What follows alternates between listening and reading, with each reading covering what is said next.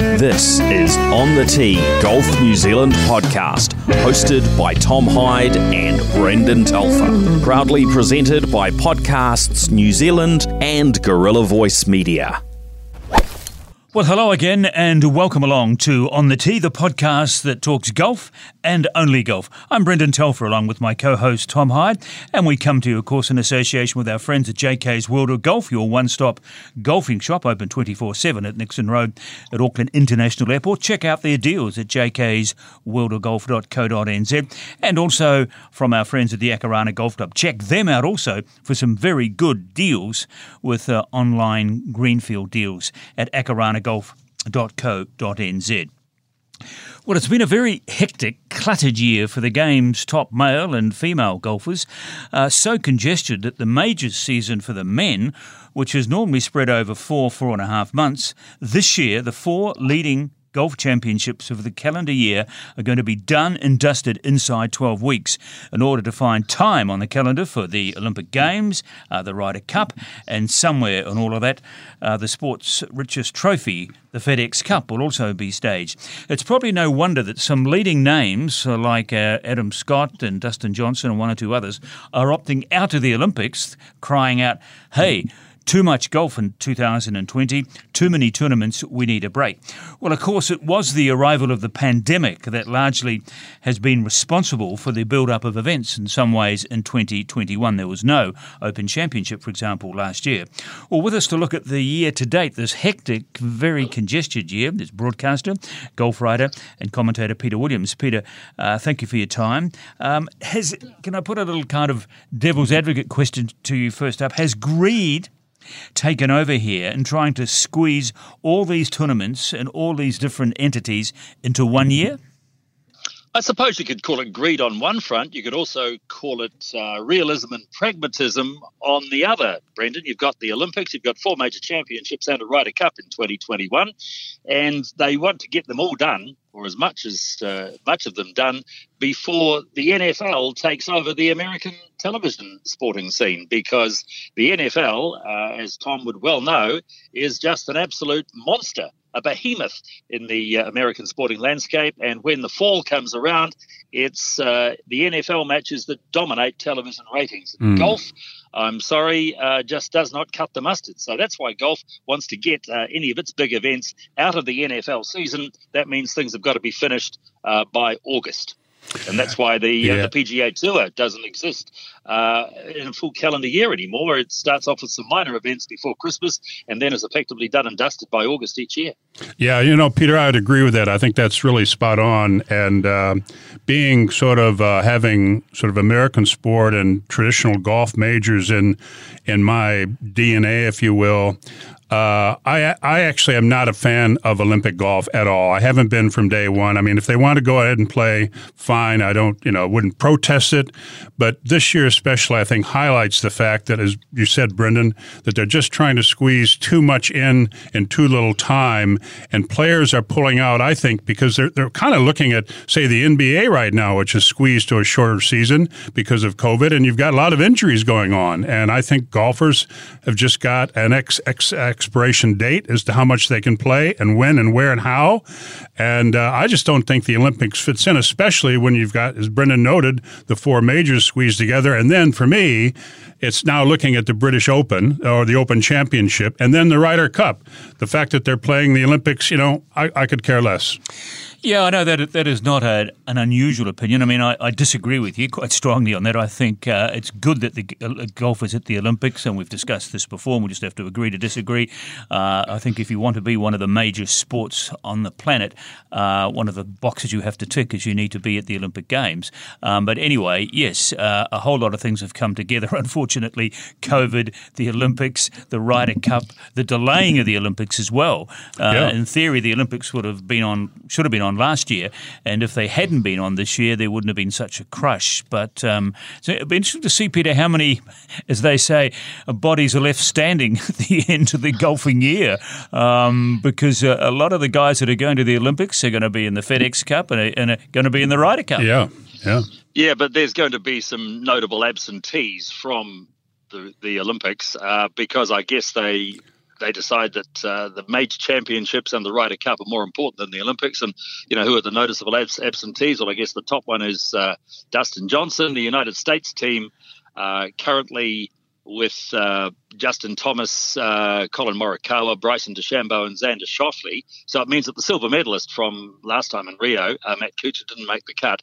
So no Dustin Johnson, no Patrick Reed, no Brooks Koepka, Webb Simpson, Tony Finau, guys who are not necessarily qualified anyway. But Dustin Johnson missing out there. Sergio Garcia not playing for Spain, even though John Rahm is, which is good. Justin Rose didn't make the cut for the Great Britain team, and you've got Adam Scott not playing for Australia. So you've got some big names missing, but I think when you look at the Olympic field, it's certainly better than last time, particularly because you've got the world's number one player there in John Rahm, and you've got Rory McIlroy tearing it up with Shane Lowry in the Irish team. So two major championship winners in the Irish team, even though one's from Northern Ireland, one's from the Republic, so they're coming together to play for Ireland, which is great. Yeah, let me ask both of you on this question. I kind of exposed my ignorance. Who's playing for New Zealand? Well, at the moment, just Ryan Fox. There's only Ryan Fox in the men's and Lydia Ko in the women's. Only one. It's a kind of a slightly convoluted qualifying system, isn't it, Peter? That you've got to be, I think, in the top. Is it the top 60?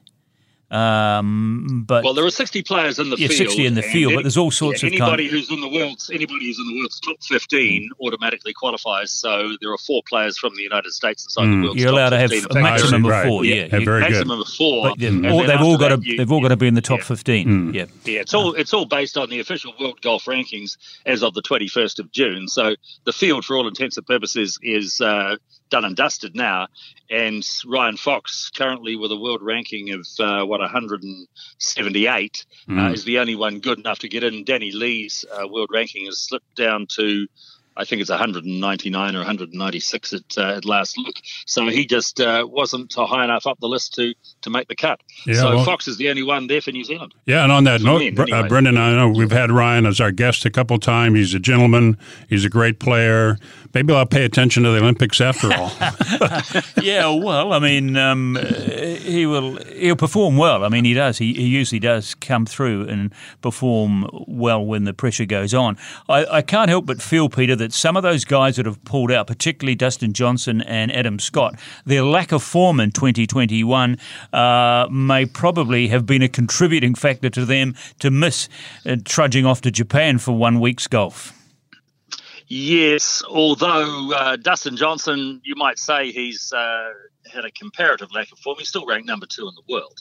So it's not bad that he's, as you say, not in great form, but there he was in contention, was he not, at the Travellers' Championship a few days ago? Yeah, so I wouldn't write him off. Now, one of the more interesting competitors at the Olympics this year will be Rory Sabatini. Now, what country do you think Rory Sabatini's playing for? Slovenia. Here's it. Almost. Slovakia. It was close. Check that. Yeah. Well, he's a bit of a loose cannon, isn't he? Or has been a bit of a loose cannon from time to time, Sabatini, isn't he? This is the guy that will walk off a green, won't he, if someone who's in his group taking too long over a putt. So I don't know whether he'll be the most popular golfer at Tokyo. Yeah, there are not many major champions who are going to be playing at the Olympics. So obviously Dustin Johnson is the current or the Masters champion from late last year, not playing. Hideki Matsuyama is playing for Japan, and Rahm is playing for Spain. So that's encouraging. But Phil Mickelson is he's a long way from making the American team, despite him having probably contributed the greatest golfing story of 2021 so far. Yeah, I would agree, actually. We're talking, of course, about his win at the PGA. An interesting question was posed online this week on a golf chat show that I was following. Who will be, or who is, the Player of the Year this year, which is a highly significant thing, although I'm talking about the American Player of the Year here, and I think it's chosen by the players, isn't it? I mean, at the moment you'd say, well, yes, you'd give it to Mickelson, but of course, in theory, the Player of the Year brings not only success that he's had, but also consistency. But no, Mickelson has done absolutely nothing, has he? Right. Other than win the US Open. Could you make him Player of the Year? No, I would have to go with John Rahm. I mean, Rahm won the U.S. Open. He's won again. He's steady, taking your point about inconsistency. He's very consistent. And right now he's number one in the world, and I think that speaks volumes, Yeah, totally agree entirely there, Tom. And, of course, even though he's just had the one win, which was a significant one, the U.S. Open, he would have won the Memorial by the length of the street. Yeah, exactly. To pull out after round 3 with COVID, which, of course, raises another interesting topic about golfers and COVID. So we've had the last 4 major championships, 2 Masters, a US Open and a PGA, and 2 of the winners had been tested positive for COVID only about 3 or 4 weeks beforehand. So it goes to show that, maybe if you do get a positive test for COVID, you can still play top-level golf. I didn't know that. Okay. I'll tell you what, we have, not to push it along, but I'm as curious to know what you two, now we've got, with the Olympics are going to happen, but in 2 weeks we've got the Open Championship at Royal St. George. And I'm curious to how you two perceive that and who's going to play well and what you think about the Open Championship in general as opposed to the other majors. Well, as a rule of thumb for me, it's always a bit of a raffle. There's so much depth in golf, of course, now that anyone can win it. But it's not often that the winner of a major championship is that far out of the top 10. I mean, you look at what's happened this year with Matsuyama. I think he might have been out. He has been in the top 10 prior to this year. I think he had drifted well outside. It might have been 30th or something, I think, when he won the Masters. But Rahm, we mentioned him.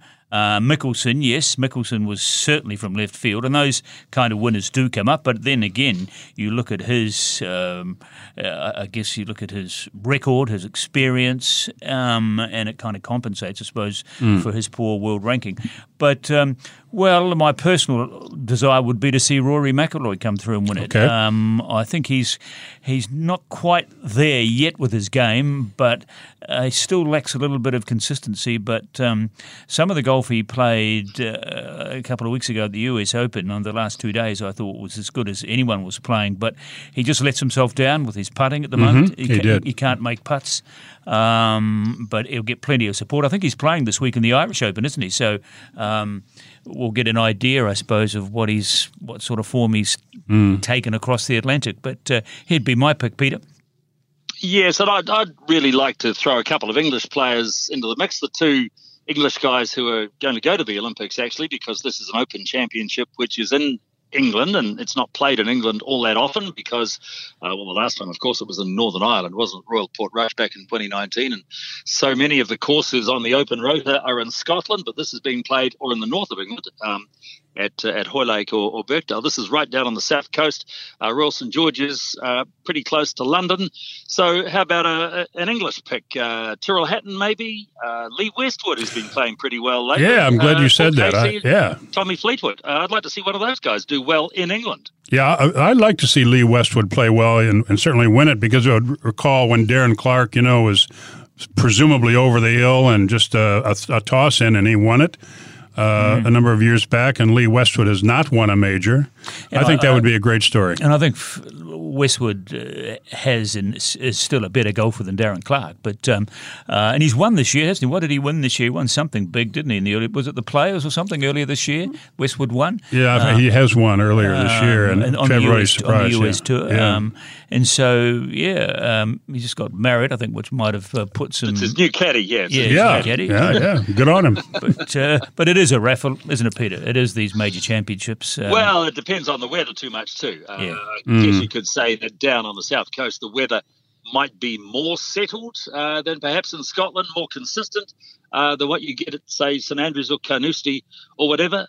But I think that the weather is always going to be a factor. And even in the south of England, of course, the weather has been known to be rather inclement in recent times, as we saw with the cricket of Southampton. Okay, let's get back to a couple of big stories this year. Phil Mickelson, we've touched on him.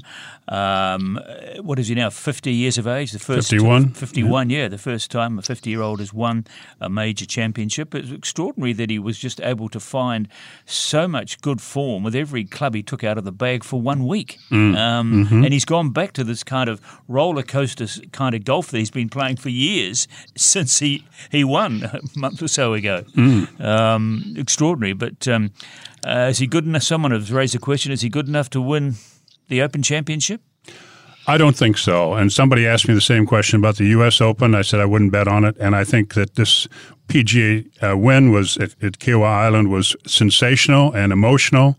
I was pulling for him as everybody else was. But you just noted the big word earlier, Brendan, is inconsistent. And that's Phil. He's not consistent enough. Off the tee. Yeah. And you look at his tee shots, and there's usually a fade or a draw. They're rarely ever straight. And I think that my impressions of the Open Championship, if you don't hit the ball straight, then you can, I think the fairways at the courses used for the Open, the British Open, are wider than courses you find at the other three championships in the US. So it tends to favour someone like Mickelson. Well, years ago he did have that when Henrik Stenson won. This goes back 2 times now, maybe 4 or 5 years. I mean, he and Mickelson had that hole-for-hole match play right down to the end. It was compelling to watch. So, I wouldn't discount Mickelson. I mean, he's got a great game when he gets it together, and he's motivated probably. So, I wouldn't discount him. But Peter, if I was going to ask you to pick 3 to win the Open Championship, who would it be? Well, he wouldn't be in my top 3, I have to say, Phil Mickelson. I know he's won it before, and he's had a great win this year, but the point is the inconsistency is reflected in the fact that I think he's 48th on the FedEx Cup standings at the moment, despite having won a major championship. So quite extraordinary. Yeah, I'd like to put in Fleetwood, so I'd like to put in Westwood, and I put McIlroy in for the top 3. Now, again, it's almost like throwing darts at a board. Yeah. And you've got to take into account, the vagaries of links golf and vagaries of English weather and who has a hot run that particular week. Mm-hmm. And that's why I never put money on the TAB Better Golf Tournament. No. There's about 3 holes to go. I can't help but thinking that it's about time Justin Thomas picked himself up another major. I think ever since he had that incident where he unfortunately got called out, didn't he, for using the term faggot, albeit at himself. Mm-hmm. But he copped a lot of very bad publicity over it, and he apologised profusely. But it seemed to have affected him. I don't know whether it's had a psychological effect on his game, but he doesn't seem to have been the same player since then. Doesn't seem to hold it together for 4 rounds, for sure. Which surprises me, but I presume he will get back to that stage. He's too good a golfer like Rory McIlroy, do you think, to stay out of that place for too long. What about the other big name this year, and I suppose last year, Bryson DeChambeau? He now towers over virtually everyone, doesn't he, when he tees it up in a tournament? He becomes the focus of certainly the fans' attention. Television love him, can't get enough of him. There's no Tiger Woods factor anymore with the television coverage or for the spectators.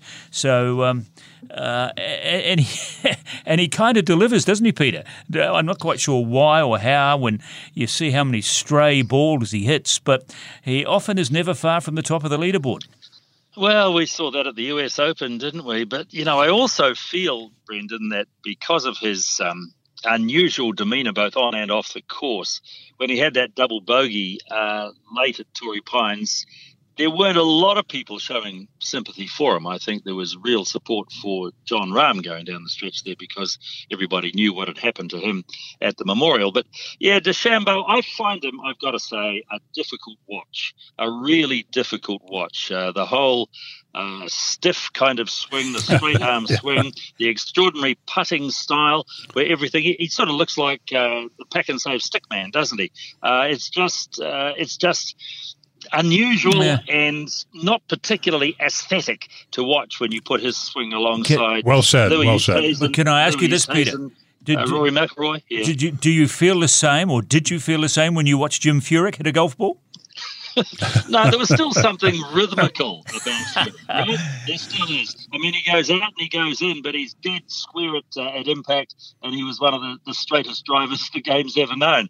With DeChambeau, that is just pure muscular power, which somehow doesn't really care too much where the ball finishes up. Yeah. And I just wonder whether or not the guy's going to finish up with a lot of pulled muscles by the time he finishes his golfing career. Well, yeah, that's what, you think of Tiger Woods and the way he pounded a golf ball for 20 years from his latter amateur days right through his professional career, and the violence almost that he perpetrated on his golf clubs, and inevitably he paid for it with goodness knows how many surgeries he's had on his knees and his back and goodness knows other parts of his body. I can't help but feel that DeChambeau might be going down that same road, except I imagine, and I think I'm right in saying, he has a very dedicated team around him, including, I imagine, medicos and physios, aware of this possibility. But yes, you do think, again, when you look at the way he attacks the golf ball, that his body will fold up one day. Yeah, not to regress, but I will regress. Peter, talking about the art of the golf swing and looking at who could perform well at the Open Championship, Louis Oosthuizen. And this past weekend, I fully appreciated Harris English and his swing. Lovely swing. Yeah. And so you got two players there, to me, would exemplify the art of the golf swing. And I'll tell you, as I will regress, not to discount them from the Open Championship. And now we can move on. Sometimes I think golfers with easygoing swings bring an easygoing mental attitude as well. Which I think lets them down a bit, like in the case of Louis Oosthuizen, and he's had that opportunity to close out majors this year. And I just think there's just something lacking. There's a little not bit aggressive enough. There's something about his mental aggression. He hasn't got the sniff of a major championship properly in his nostrils. Whereas Rahm has, I think one of the successes for Rahm is that he's controlled his emotions more, hasn't he, these days than he was a couple of years ago. Hugely. But okay, so we don't give DeChambeau a pass mark. No, thumbs down. Yeah, I can see where you're coming from. I mean, it's right. I mean, I just love this. That's why I enjoy watching someone like Lydia Ko, because of that beautiful, effortless swing that she's got. And Ernie Els. But I'll tell you, in defense of DeChambeau, if you'd go to YouTube, I love watching the press conferences on YouTube. And it's interesting to me because, I mean, how many questions can you ask a professional golfer that they haven't heard a million times? And having sat in press conferences myself, it scares the behoovs out of me because what do you say? I mean, what do you ask? But if you're covering these tournaments week after week, they come up with something. And so the press conferences at YouTube are really quite fascinating. And DeChambeau comes across as really a cool guy. I must say, he's happy, he's fun, he's a sense of humor, especially with the Koepka rivalry that seems to be continuing. And so, I mean, I agree with Peter about his swing and his game, and he's a hard watch, but he seems like a good guy. Yeah, he's highly educated too. I think, Tom, and that's why they call him the mad scientist, because everything about his game is based on science and his engineering background and the like. And that's why he's got all his irons, hasn't he? All the same shaft length and very, very strange equipment setup, but. My God, he's number 5 in the world. He's going to the Olympic Games. There you go. He'll be in the Ryder Cup team. I wonder whether he'll be paired with Koepka and the foursomes at the Ryder Cup. Incidentally, Tom. No, we haven't got Hal Sutton as the team captain this year, so people who don't get on will not be paired together. There will be no emotional mispairings, I don't think. Tom, just a word here, with no disrespect to your fellow Americans. All I can say is I've never yet come across an American sportsman or woman lost for words when a microphone's anywhere near them. And DeChambeau, when he takes that cheese cutter off, he looks a nice, happy, kind of relaxed kind of guy. He's pretty cool. But he seems very uptight when he's walking around the golf course. But he's providing the kind of he's filling the gap that Tiger's left, hasn't he, with the fans and television. And they can't get enough of this guy. And so we wish him well. Okay, so he'll be a shoo-in for the Ryder Cup team in the top 10. Matsuyama, I guess we don't fully appreciate, Peter, just how big a deal Matsuyama's win in the Masters was in Japan. And I was listening to some commentators the other day, I think last week at the last major US Open, saying it's just extraordinary how big this guy is in Japan, bigger than anyone else in Japanese sport. Your sumo wrestlers, your baseball players, your marathon runners, no one comes close to this guy. Indeed. Well, golf is major event, a major sport in Japan, and Japan is golf's number 2 market. Still, I don't think China's yet overtaken it, but behind the United States, the money that comes into world golf out of Japan is absolutely significant. So Matsuyama is going to be carrying the flag, I believe, for Japan at the Tokyo Olympic Games. The pressure on him to win a medal and win particularly a gold medal will be immense. But you go into a golf tournament with 60 in the field, nobody's ever guaranteed of any sort of high placing in a golf tournament, particularly in a field with the quality that the Olympic event has, particularly at the highest level. But Matsuyama is going to be under immense pressure, immense scrutiny. So it's going to be a really good test of his character to see how he comes through that 4-day event that they'll play in Tokyo in the second week. I wonder whether the fact that there won't be any spectators there is going to work in his favour. That if he plays a poor shot, and he will play some poor shots in the course of 4 rounds, and he's got 30 or 40,000 Japanese fans there on tender hooks, and every time he plays a bad shot, he'll feel the pressure. I think that peaceful, quiet environment that he's going to be playing in on a course which he surely would know better than anyone else in the field, I think that I'd be very surprised. I'll say this, I'll be surprised if he doesn't win a medal. I think it's plausible. Absolutely, Brendan. And I'll tell you this thing about whether you have a gallery or not, as we've faced over the last 18 months or so. Players all say they miss the fans. I'm not so sure that's true in every case. I think that being out there and being at peace and not having allowed Americans say, get in the hole every time, I think that would be sort of a relief. There's pros and cons around it. I think some respond. I think Rory McIlroy has spoken about the fact that he misses the crowd, that G's him up. He'll have them, I guess, at the Open, and he'll have them at the Irish Open probably this week. But yes, I think at times not having that distraction, and golf has always been this peculiar kind of irony about golf. Golfers don't mind if a green is only 20 yards away from a motorway and cars are screaming by, but if someone coughs while they're lining up a putt, they stop and wait for it. Let alone mobile phone going on. And I think there is this case, isn't there, which a few have mentioned over the years, that galleries should be able to talk, should be able to really get involved even around the green. And players just learn to live with the noise like they do in every sport. No, I don't know about that. Yeah, I would question that too, I think. I'm frustrated after 54 years of playing golf.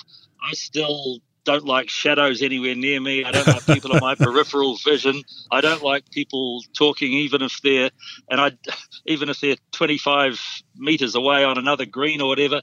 And I can't stand the blinking green mowers, the greenkeepers' mowers going on the next green either. So, you've somehow got to learn to keep the distractions out, but it's darn hard. And we just play at a club hacking level. You'd think that professionals would get pretty frustrated by any sort of noise as well.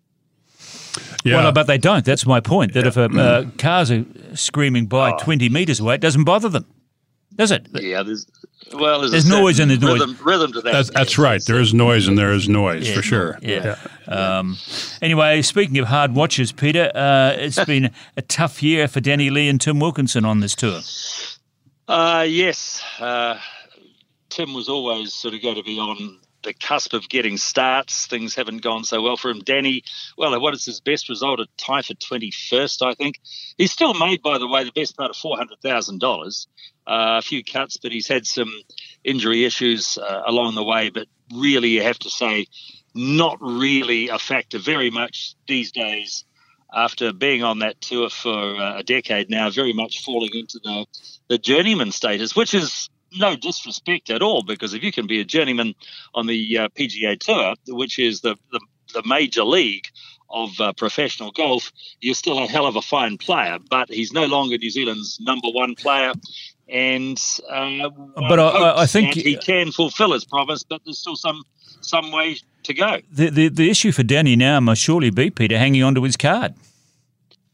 Well, I don't know what his current status is. We've got a couple of months to go. Well, he's got to finish in the top 125, doesn't he, basically? Yeah. So where is he at the moment with $400,000? That just goes to show how much money you make if you get in the big league, doesn't it? Yeah, no, he's not that far away, I think, from his world ranking. I think he's 150th or 60th or something, but 400,000 gets you nothing this year anymore on the US Tour. Yeah. That's right. You can buy a lot of groceries when you're not on the golf course, but you got to win. I think he's probably got to win close to $1 million, I think, to hang on to his card. But meanwhile, across the other side of the Atlantic, Ryan Fox and Josh Geary, good value for money at the moment, Peter? Both of them. Yes, well, Ryan Fox has had a sort of stop-start kind of year on the European Tour because of the virus and because of the travel restrictions. So did the swing through the Middle East earlier on in the year, had a top 6, was it, in Saudi? Saudi, so pretty much picked up his expenses, covered expenses for the year, came back to New Zealand, as was to be expected, had a very successful run on Charles Tour events here, and he was an absolute fillip on those Charles Tour events, playing at places like Muriwai, and then in the New Zealand PGA Championship out at Te Puke with Geary, and they were both done over by the brilliance of Tai Ko on the last day. But that was good to see Ryan back in New Zealand events, obviously not where he would have preferred to be, but now he's gone back to the UK and playing regularly, making money, and has got himself a start in the Open Championship. So a very successful, steady year for Ryan Fox, unfortunately just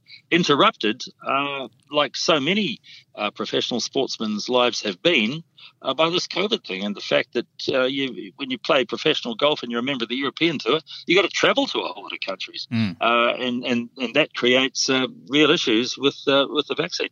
Yeah, I would look forward to the Open Championship generally, Peter, but I mean, when Ryan is playing, any Kiwi's playing in the Open Championship, you got to tune in and check out scores every day, and even if it means being up all night long, you know? Yeah, I hear there are now 3 New Zealanders in the Open, because just hearing that Daniel Hillier has grabbed one of the final spots for the Open, and Danny Lee's in as well. So that's a surprise.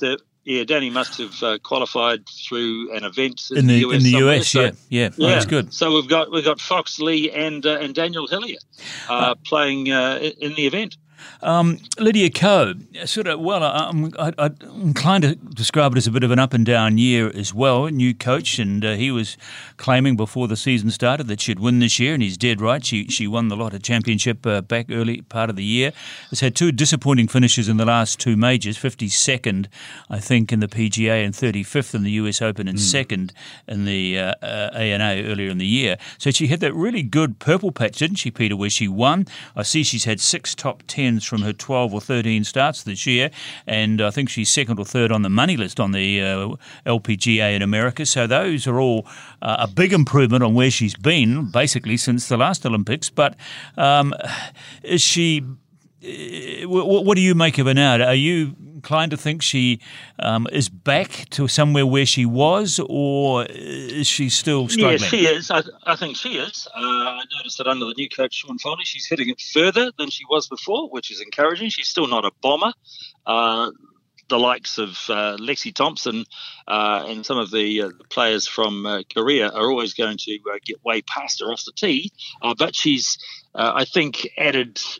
without looking at the actual numbers, the tournaments that I've watched her play, she's regularly driving at 250, 260, which is well up there, and probably 20 yards, as the metric they use, 20 yards further than what she has been in the past. So Foley has done that for her. She's now up to number 10 in the world, which is the highest she has been for some time. So I'm thinking this will go down as one of her better years recently, particularly when she's won a tournament and very nearly won a major, just losing out in the desert with that second place there after shooting 62 in the last round. I thought the hyperbole at the time, by the way, of it being the greatest ever round in the greatest ever final round in a major championship was just a little over the top. But however, she did shoot 62, did shoot 10 under, but she didn't win.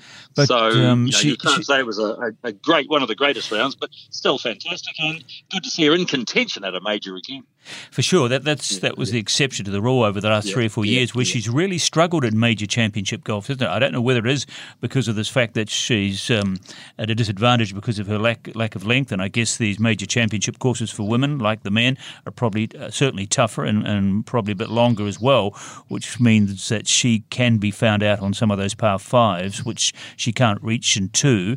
But 35th and 52nd is a bit of a worry. But although I suppose in past years she was missing cuts, isn't she, in some major championships in recent years? Yeah, and there is still one more major championship to go, isn't there? Because effectively two, because they used the British Women's Open and in the event in France, the Avion as well. So a chance for her to, and she's won the Avion before. So who would know? But I just think it's good that she has A, won a tournament, and B, she's back to the top 10 in the world. And I think I'm encouraged. I don't think she's a favourite for a medal at Tokyo. If she repeats what she did in Rio, that would be a real surprise, I think. But it's good to see that she's at least there, and if you tee it up, you've got a chance, haven't you? I think with her, from what I've seen of her lately, the key is her putting. Foley, the coach, is doing a great job in getting her to the green, adding those extra yards, and so she is bringing a few more par fives into play and being able to reach them in two. But when she's putting, I think she's as good as anyone on that tour, but she seems to have a lot of days where she just doesn't make enough of those 10 or 15 footers, and that. Yeah, well, I mean, we're Peter, we've been working to get Lydia on the program here, and hopefully by the end of the year we will. So, I would look forward to hearing what she has to say for herself. But I mean, I guess all golfers run hot and cold with their putting, don't they, Peter? It doesn't matter what the stats say.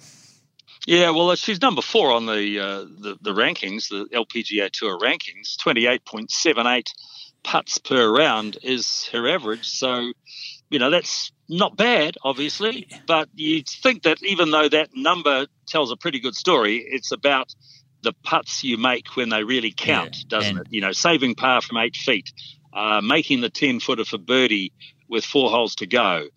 Maybe she's just not making the crucial clutch putts at the right time, and therefore you say that, her putting lets her down. But the basic headline numbers, pretty darn solid, really. Except it doesn't tell. I'd be very surprised if she's number 4 in putting from the major championships in the last 12 months. But anyway, she's there, she's back, and she's playing well for the most part, and it might be time for her to stand up again at a major championship in the next couple of months when we have these two for women. And she's only 24 years old too, by the way. Yeah, well, she's easy to forget. She's only got 5 years left, hasn't she? She's retiring. She wants to be finished by the time she's 30. So she's better get on a bike. Anyway, Peter, there's a few things we could talk about, but time is against us. But anyway, we will reconvene again later in the year once this very frantic year has concluded. A lot of golf between now and Christmas. You bet. And we thank you very much indeed for your time. Much appreciated. Good fun, guys. Nice talking to you. Peter Williams, our guest today on the Tee. We'll be back in a fortnight with another guest here. In the meantime, we wish you all the best with your own golf game, and we thank JK's World of Golf out there at Auckland International Airport and the Akarana Golf Club for making this podcast available and possible. You've been listening to On the Tee, Golf New Zealand podcast, hosted by Tom Hyde and Brendan Telfer, proudly presented by Podcasts New Zealand and Gorilla Voice Media. You can find us online at podcasts.nz.